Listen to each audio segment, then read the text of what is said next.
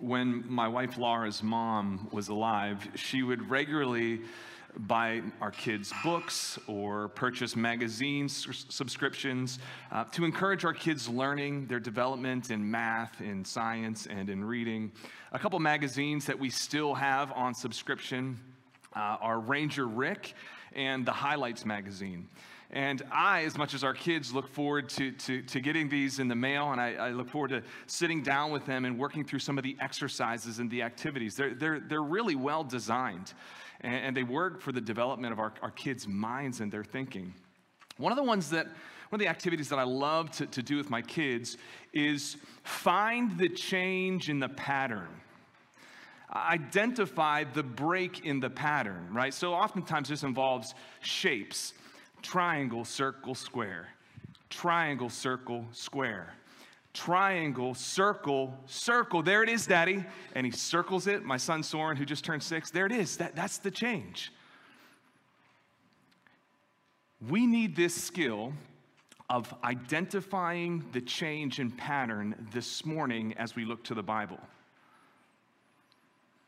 As we look to a rather obscure and often overlooked passage in the Bible, one that, if you're honest in your own Bible reading time, you're going to skip. We need to be able to identify the change in the pattern. Let's turn our Bibles to Genesis chapter 5. Genesis chapter 5. In the Bibles on your seats, you can find Genesis 5 on page 4. This morning we continue our sermon series in the book of Genesis that we began in mid-January, called God the Creator and Redeemer. And so we're walking through the first 11 chapters of the book of Genesis. We'll finish at the end of May, and the title of that series is God the Creator and the Redeemer. Genesis 5, page 4. If you're here today and you need a Bible, we always mention this. We love to give away free Bibles. So in the lobby, on the bookcase, there's some black hardback Bibles. You're welcome to take one as a gift from us. If you have a friend who needs one, by all means, get one for them as well. Genesis chapter 5, I'm going to read the whole chapter. This is the book of the generations of Adam. When God created man, he made him in the likeness of God. Male and female, he created them, and he blessed them, and he named them man when they were created. When Adam had lived 130 years, he fathered a son in his own likeness after his image and named him Seth. The days of Adam after he fathered Seth were 800 years, and he had other sons and daughters. Thus all the days that Adam lived were 930 years, and he died. When Seth had lived 105 years, he fathered Enosh. Seth lived after he fathered Enosh 807 years and had other sons and daughters. Thus all the days of Seth were 912 years, and he died. When Enosh had lived 90 years, he fathered Kenan. Enosh lived after he fathered Kenan 815 years, and he had other sons and daughters. Thus all the days of Enosh were 905 years, and he died. When Kenan had lived 70 years, he fathered Mahalalel. Kenan lived after he fathered Mahalalel 840 years and had other sons and daughters. Thus all the days of Kenan were 910 years, and he died. When Mahalalel had lived 65 years, he fathered Jared. Mahalalel lived after he fathered Jared 830 years and had other sons and daughters. Thus all the days of Mahalalel were 895 years, and he died. When Jared had lived 162 years, he fathered Enoch. Jared lived after he fathered Enoch 800 years and had other sons and daughters. Thus all the days of Jared were 962 years, and he died. When Enoch had lived 65 years, he fathered Methuselah. Enoch walked with God after he fathered Methuselah 300 years and had other sons and daughters. Thus, all the days of Enoch were 365 years. Enoch walked with God, and he was not, for God took him. When Methuselah had lived 187 years, he fathered Lamech. Methuselah lived after he fathered Lamech 782 years and had other sons and daughters. Thus all the days of Methuselah were 969 years, and he died. When Lamech had lived 182 years, he fathered a son and called his name Noah, saying, out of the ground that the Lord has cursed, this one shall bring us relief from our work and from the painful toil of our hands. Lamech lived after he fathered Noah 595 years and had other sons and daughters. Thus, all the days of Lamech were 777 years, and he died. After Noah was 500 years old, Noah fathered Shem, Ham, and Japheth. Yes, this is one of those passages that you and I skip in our devotional Bible reading time. And you might be thinking this morning, what can we possibly learn from preaching a passage like this? Friends, I'm here to tell you genealogies are incredibly important in the Bible. In the ears and the minds of the original readers, it would cause their hearts to pound with thanksgiving and praise of the Lord. Because you see, genealogies are pipelines of God's promises. They are pipelines that carry the promises of God throughout history. You see, God has worked in history through people, through generations, through lineages. He's worked a plan of redemption through people. His greatest promise to save a people for himself is carried out through the pipeline of his promise recorded in genealogies. They're incredibly important, worth spending some time combing through. Genesis 5 serves as one of those pipelines that carries forth the promise of God, the saving promise of God. There's a noticeable pattern to this genealogy, isn't it? As I read that aloud, you can pick up on the pattern audibly. Here's a sample of the pattern from verse 6. When Seth had lived 105 years, he fathered Enosh. Seth lived after he fathered Enosh 807 years and had other sons and daughters. Thus, all the days of Seth were 912 years, and he died. What's the pattern? The pattern is that you're given the age of the patriarch when his first son was born, and then the subsequent lifespan of that patriarch after fathering his first son. And there's mention of other sons and daughters that are born to that given patriarch. And then you have the total added up age of the patriarch. Just add the first number to the second number before he fathered his first son, after.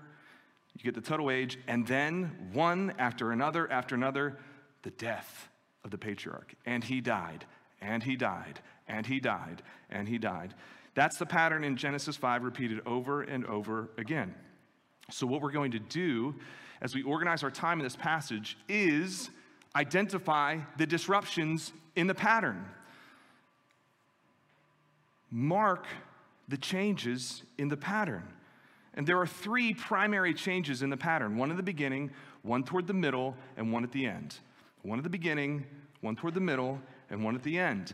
Why identify the changes in the pattern? Because the changes in the pattern create emphasis. And emphasis leads you to the primary truth the author wants you to take away.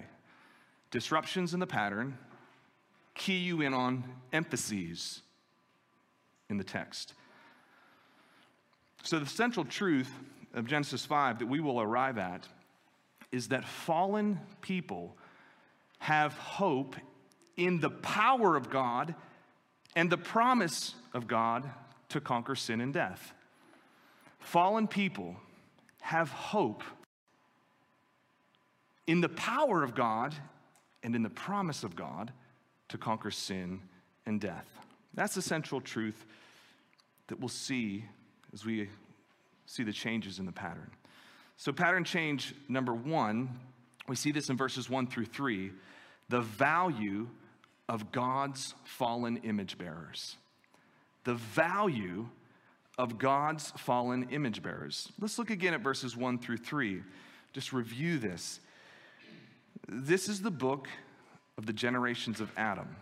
When God created man, he made him in the likeness of God. Male and female, he created them, and he blessed them and named them man when they were created. When Adam had lived 130 years, he fathered a son in his own likeness after his image and named him Seth. So we read here in verse 1 that this genealogy is considered a book, likely a clay tablet or some kind of durable earthen material that could stand the test of time, that this genealogy was in fact written down upon so that it could be preserved. It shows you the importance of these genealogies. They were written down in a book, something to be preserved because they were important, precious to God's people because they connected themselves to their past and to their faithful God who's a promise maker and a promise keeper. And those promises are kept through genealogies, through lineages. This genealogy from Adam to Noah here in Genesis 5 records the names of real people who had real encounters with a real God. It is recorded history. However flawed these people were, we see the value of them, their names written down to be kept for progeny, to be kept through the generations. This is the value that we see God placing on human beings through his word. Flawed as they are, their names are written down. Real people with real encounters with the real God, their names are written down to be preserved throughout history. What key words or phrases do you see in verses 1 through 3 that we've read before in Genesis? If you've been with us, we began in Genesis chapter 1 and we're just marching all the way through Genesis 11. What key words do you identify that we have covered before? Here's a few of them. When God created man, we see that in Genesis chapter 1, verse 27. In the likeness of God, he created them, Genesis 1, verse 26. Male and female, he created them, Genesis 1, verse 27. Men and women collectively together reflect the image of God. It's what it means to be human. God said, men and women, male and female, he created them and called them man, we see here. Called them humanity. Men and women together reflect what it means to be human and created in the image of God. And then after his image, we see it here in Genesis 5. It's also in Genesis chapter 1, 26 and 27 repeated. The importance of the image of God. The opening of this genealogy here in Genesis 5 unmistakably harkens back to the words of Genesis chapter 1, where we first encounter this beautiful picture, this beautiful doctrine of the image of God. Men and women have inherent dignity and value because we are created in God's image. We reflect parts of his character, not all of his character, parts of his character, in that we speak, we think, we delight, we create, we love, we value.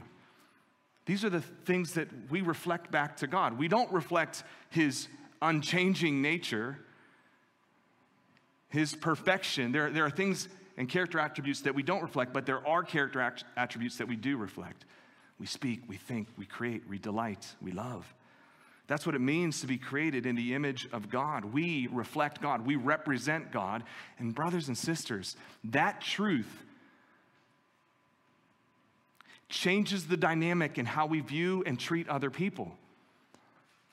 It's an essential doctrine. It gives value, inherent value to every person, no matter their age, no matter their gender, no matter their ethnicity. This is the image of God. It sets us apart from every other creature in the created order. We are the very crown of God's creation because only humans are created in his image. Exceedingly dignifying truth in the scripture. We are created in the image of God. Now consider the placement of this reiteration that human beings are created in the image of God. Consider the placements here in Genesis 5. Is Genesis 5 before or after the fall of humanity, before or after sin entered the world?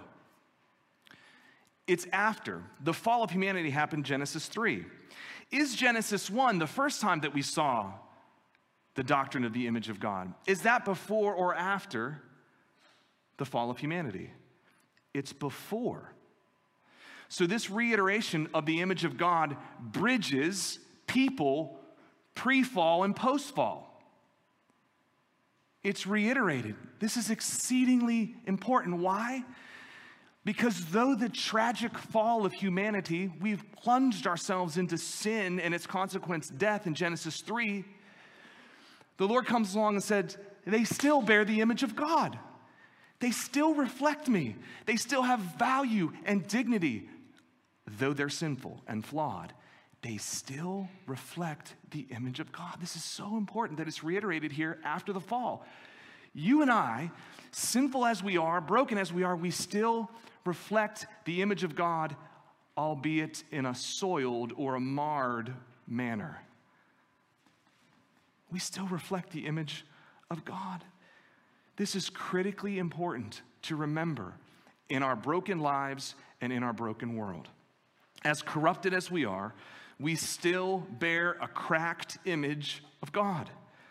We have value in God's eyes, and this truth must inform the way that we view and relate with God and the way we view and relate with other people. It must impact the way we view and relate with God. Did you come here this morning and you take honest inventory of your soul? What is that besetting form of brokenness that you're bearing?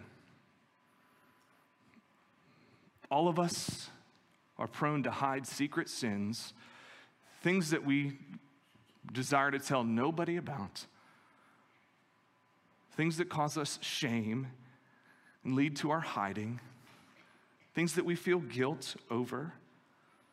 We are corrupted to the core. And there's a danger in believing that you're irredeemable, that you're too far gone, believing that God wouldn't want to have anything to do with you. That is not true. Despite your sin, you still bear God's image. And God loves you, and he passionately pursues you through a lineage. Stay tuned in the sermon. He's done something about your brokenness. He's working a plan to redeem you. You're not too far gone. You see, our flesh, our sinful nature, works in tandem with the enemy of our souls, Satan, to bring accusation and self-condemnation. Do you know what the devil is called in the scripture in the New Testament? Genesis chapter 12. The devil is called the accuser of the brethren. And that's King James language for the accuser of the brothers and sisters in the faith. One of Satan's tactics is to regularly accuse God's people, bringing up their past failures presently to beat them down and to keep them from moving forward. Satan's the accuser of the brethren. Where's God? He welcomes you as you are, sinful as you are. Come unto him. Come unto him. You've been created in his image. You have value and dignity. And he's working a plan to pursue you and to redeem you. This also affects the way we view others. Listen, all of us have people in our lives that we would rather not deal with. A boss, a spouse, a neighbor. Who is that difficult to deal with person in your life? Enemies who have hurt and wounded us, and we want nothing but to be separated from them. Let me challenge you. The truth that they are created in the image of God impacts how you view them, how you treat them. They are not irredeemable. As long as they have breath in their lungs and a beat in their heart, they can be redeemed by the blood of Jesus Christ if they turn to him in faith and repentance. I know we have some deep wounds in here of what people have done to you and to me. But let the truth that these people are created in the image of God inform how you interact with them. In fact, how you pray for them, for their redemption. Do that. That's a good thing. When you begin to pray for the people who have mistreated you, it changes how you view them. and taps you into the power of the one who can change them. This is the truth of the image of God that still reflects among sinful people. The introduction of the genealogy here in Genesis 5 is a change in the pattern that we see in the rest of the genealogy. So this introduction has kind of an expansion. There's more detail in the first 3 verses, and then the pattern goes on, and then it expands again at the end, where we see another change in that pattern. So first, we see the value of God's image bearers. The second pattern change is that death is defied in Enoch. Death is defied in Enoch. So Genesis 5, verse 3, through Genesis 5, verse 20, clips right along with that same pattern that we've already outlined. Remember the pattern. The age of the patriarch when his first son is born. The subsequent lifespan of the patriarch after his first son is born. And then there's mention he had other sons and daughters. He had other sons and daughters. Then the total age of the patriarch, followed by the death of that given patriarch. 6 times that pattern is repeated, and then suddenly we arrive at the 7th generation in verses 21 through 24.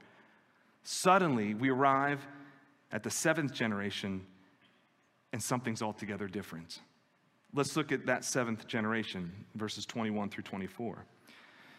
When Enoch had lived 65 years, he fathered Methuselah. Enoch walked with God after he fathered Methuselah 300 years and had other sons and daughters. Thus all the days of Enoch were 365 years. Enoch walked with God and was not, and was no more, for God took him. Triangle, circle, square. Triangle, circle, square. Triangle, circle, hexagon. Whoa, something's happening here. Something significant is going on here. Now, first a question that we're all asking, I'm sure. What is going on with the mega ages of people here? 800 plus, 900 plus years. What is going on with these great ages of human beings at this point in history? The short answer is we do not know. There is a fair bit of mystery embedded in the text. There is a dramatic change in lifespan post-Noah and the flood. A dramatic reduction in lifespan. We don't know why. People have ascertained and hypothesized there's some physiological change that happens post-flood, some cosmological change. We just don't know. The author doesn't intend to tell us. Here's what we do know.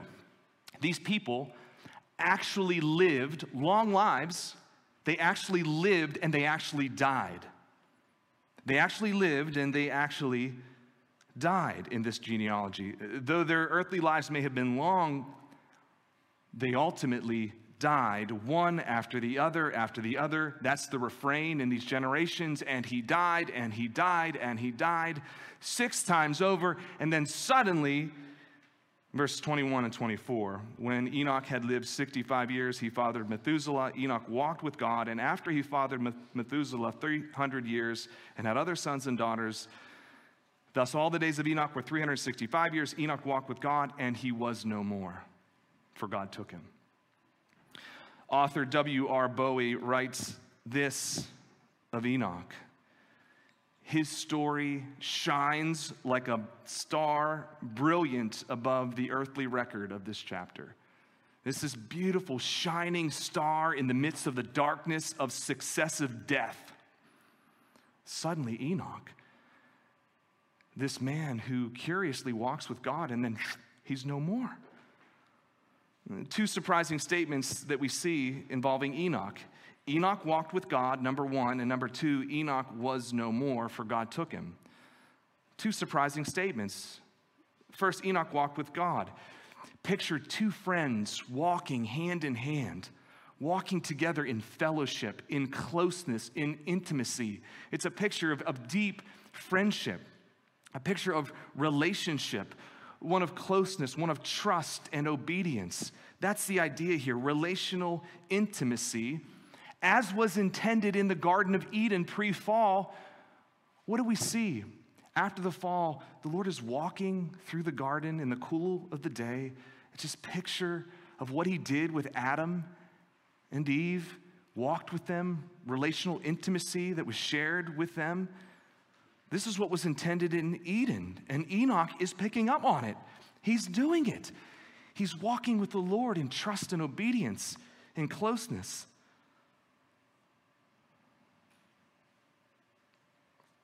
Elsewhere, we see in Genesis people who walked with God. Noah is described as walking with God in Genesis chapter 6, verse 9. Abraham is invited to walk with God, Genesis 17, verse 1, and in Genesis 24. This is a key description of relationship with God, closeness with God, arrived at through trust and obedience. Friends, God's desire is for people created in his image to walk with him, to trust in him, to obey him. God's desire for you is relational closeness and intimacy. And it's our sin, our desire to go our own way and do our own thing and disobey God that creates relational separation from God, as we've seen the last couple weeks in Genesis. The consequences of the fall, further and further separation. But God's heart, his desire, is for people to walk with him in trust and obedience. God's desire is to walk with his image bearers, and our greatest need is to walk with our Creator. Your greatest need, you were wired to walk with God in trust and obedience. You were not wired to live in defiance and disobedience to God. You see, our sin actually makes us less of what we were created to be. Our sin dehumanizes us. We were designed as humans to walk with God in trust and obedience, but it's our sin that actually dehumanizes us. God's desire is to walk with you. Your greatest need, whether you realize it this morning or not, is to walk with him. Not walk independent of him, but to walk with him in dependence. Are you walking with God? Or are you out on a stroll by yourself, living in independence from him? His desire is to walk with you. Your greatest need is to walk with him. Enoch walked with God. Second, Enoch was no more, for God took him. It's a stunning break in the pattern that we've seen so far. And he died, and he died, and he died. Suddenly, Enoch did not die. Enoch defied death by the power of God. Notice this defying of death is the work of God. Who took Enoch? Enoch didn't climb a ladder up to be with God. Enoch was snatched. He was taken. The power to defy death is in the hand of God. God took him. Only God can defy death. As David says in Psalm 68, verse 20, I was reading this morning early, just my own devotions. Our God is a God of salvation, and to God, the Lord, belong deliverance from death. Our God is a God of salvation, and to God, the Lord, only belongs deliverance from death. He is the only one that can rescue you from death. He is the only one that can defy death by his powerful hand. This is a glorious star shining in the midst of the dark record of death, isn't it? The consequence of man's sin in Genesis 3 is death, and here it's escaped. It's defied by the power of God. Enoch is a shining star pointing forward to victory over death. He's a shining star that points us forward to a greater, ultimate star that God has set forth to deliver us from death. Enoch is a pointer, a type, a forerunner of Jesus Christ, who conquered death, who defied death.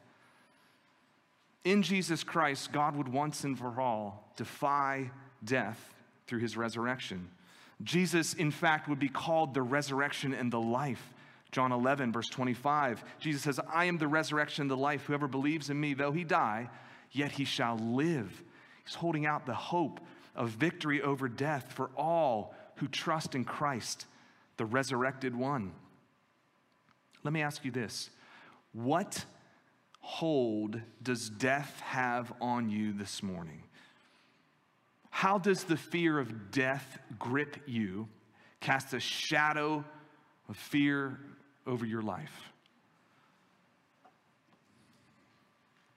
The invitation of Scripture is to trust in the one who has defied death, who's conquered death through his resurrection. Jesus Christ is the resurrection and the life. Anybody who trusts in him, though he or she die, will have eternal life. You need not fear death when you put your faith in Jesus Christ, the one who defied it. Notice a key contrast here between the lineage of Cain in Genesis 4 and the lineage of Seth in Genesis 5. The seventh generation in Cain's line in Genesis 4 ends in Lamech, who defied God and vengefully brought death. Whereas the seventh generation in Seth's line is Enoch in Genesis 5, verse 21, who walked with God and was graciously given deliverance from death. A stunning contrast between the lineage of Cain and the lineage of Seth. The lineage of destruction in Cain and the lineage of promise in Seth. So the value of God's image bearers. Secondly, death defied in Enoch. The third and final pattern change. A deliverer is born. A deliverer is born. We see this in verses 28 through 31. Let's look at those verses together. When Lamech had lived 182 years, he fathered a son and called his name Noah, saying, out of the ground that the Lord has cursed, this one shall bring us relief from our work and from the painful toil of our hands. Lamech lived after he fathered Noah 595 years and had other sons and daughters. Thus, all the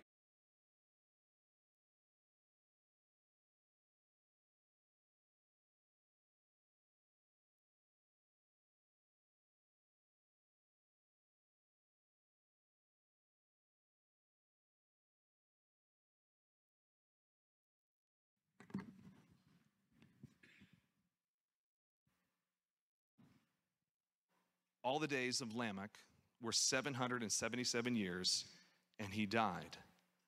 Notice how the genealogy expands with detail with Noah. As it's clipping right along, fast-paced, suddenly at the end here, it expands with Noah, expands with detail. Noah's name, you'll see a little footnote in the ESV Bible that we've provided you on your chairs. Noah's name means rest, and it's related to the Hebrew word for comfort or relief. So the arrival of Noah, the son of Lamech, is loaded with hope and expectation. Lamech speaks this word of prophecy at the arrival of his son. Out of the ground that the Lord has cursed, this one shall bring us relief. This one shall bring us comfort. He's loading his son with expectation and hope. He's going to bring relief from the curse that we've endured as a result of sin. You see, Lamech longs for relief from the curse, straining under the weight of the curse that we see in Genesis 3:17. He's longing for relief, comfort, that he knows is tied to God's promise just 2 verses prior in Genesis 3. Prior to the curse, this good news is spoken by the Lord. The offspring of Eve will crush the head of the serpent. Genesis 3:15. That's the first time the good news of the gospel is proclaimed, and it's carried forward through genealogies until it culminates in Christ, the one who comes and who conquers sin and death, crushes the head of the serpent, crushes Satan and all that he stands for, sin and death. Lamech is longing for relief. He's placing hope in the person and the work of his son Noah. This one shall bring relief. This one shall bring deliverance. Noah will indeed work deliverance. He will be used as an agent of rescue by the hand of God. He, like Enoch, will walk with God in trust and obedience. You see it in Genesis chapter 6, verse 9. Noah walks with God.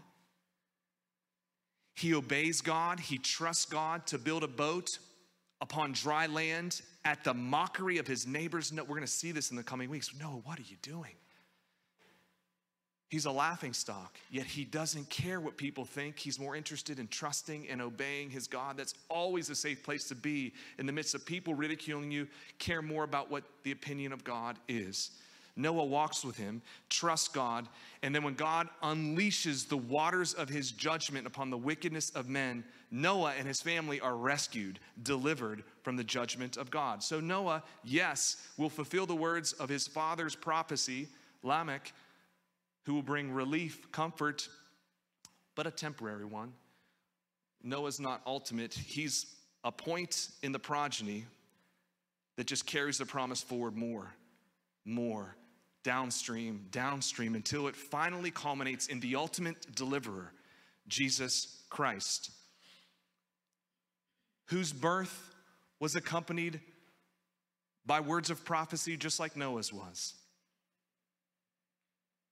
That evening, this announcement was made over Jesus Christ and his birth. Luke 2, verses 10 and 11. The angel said to the shepherds, "Fear not, for behold, I bring you good news of great joy that will be for all the people. For unto you is born this day in the city of David a Savior who is Christ the Lord." Jesus, like Noah, had prophecy spoken over him at his birth. And Jesus, like Noah, had anticipation and hope bound up in him. Noah was a type that gave way to the fullness of the promise, the fulfillment of the promise. Noah was a shadow that gave way to the substance in Christ. It is Jesus who is the deliverer who has been born, who has lived and died and rose again. This is the yes and the amen of God's promise that we sang when Michael led us. All God's promises find their fulfillment in the Lord Jesus Christ. All of God's promises are yes and amen in Jesus Christ. He is the deliverer who has been born. You need him, I need him every moment of every day. He's the one who died for you, for your sins, and rose again to conquer them. Would you trust in Christ, the deliverer who has been born? Let's pray together. Father, thank you for your grace. Thank you for your word, for your promises that have been passed on through people, through lineages throughout history.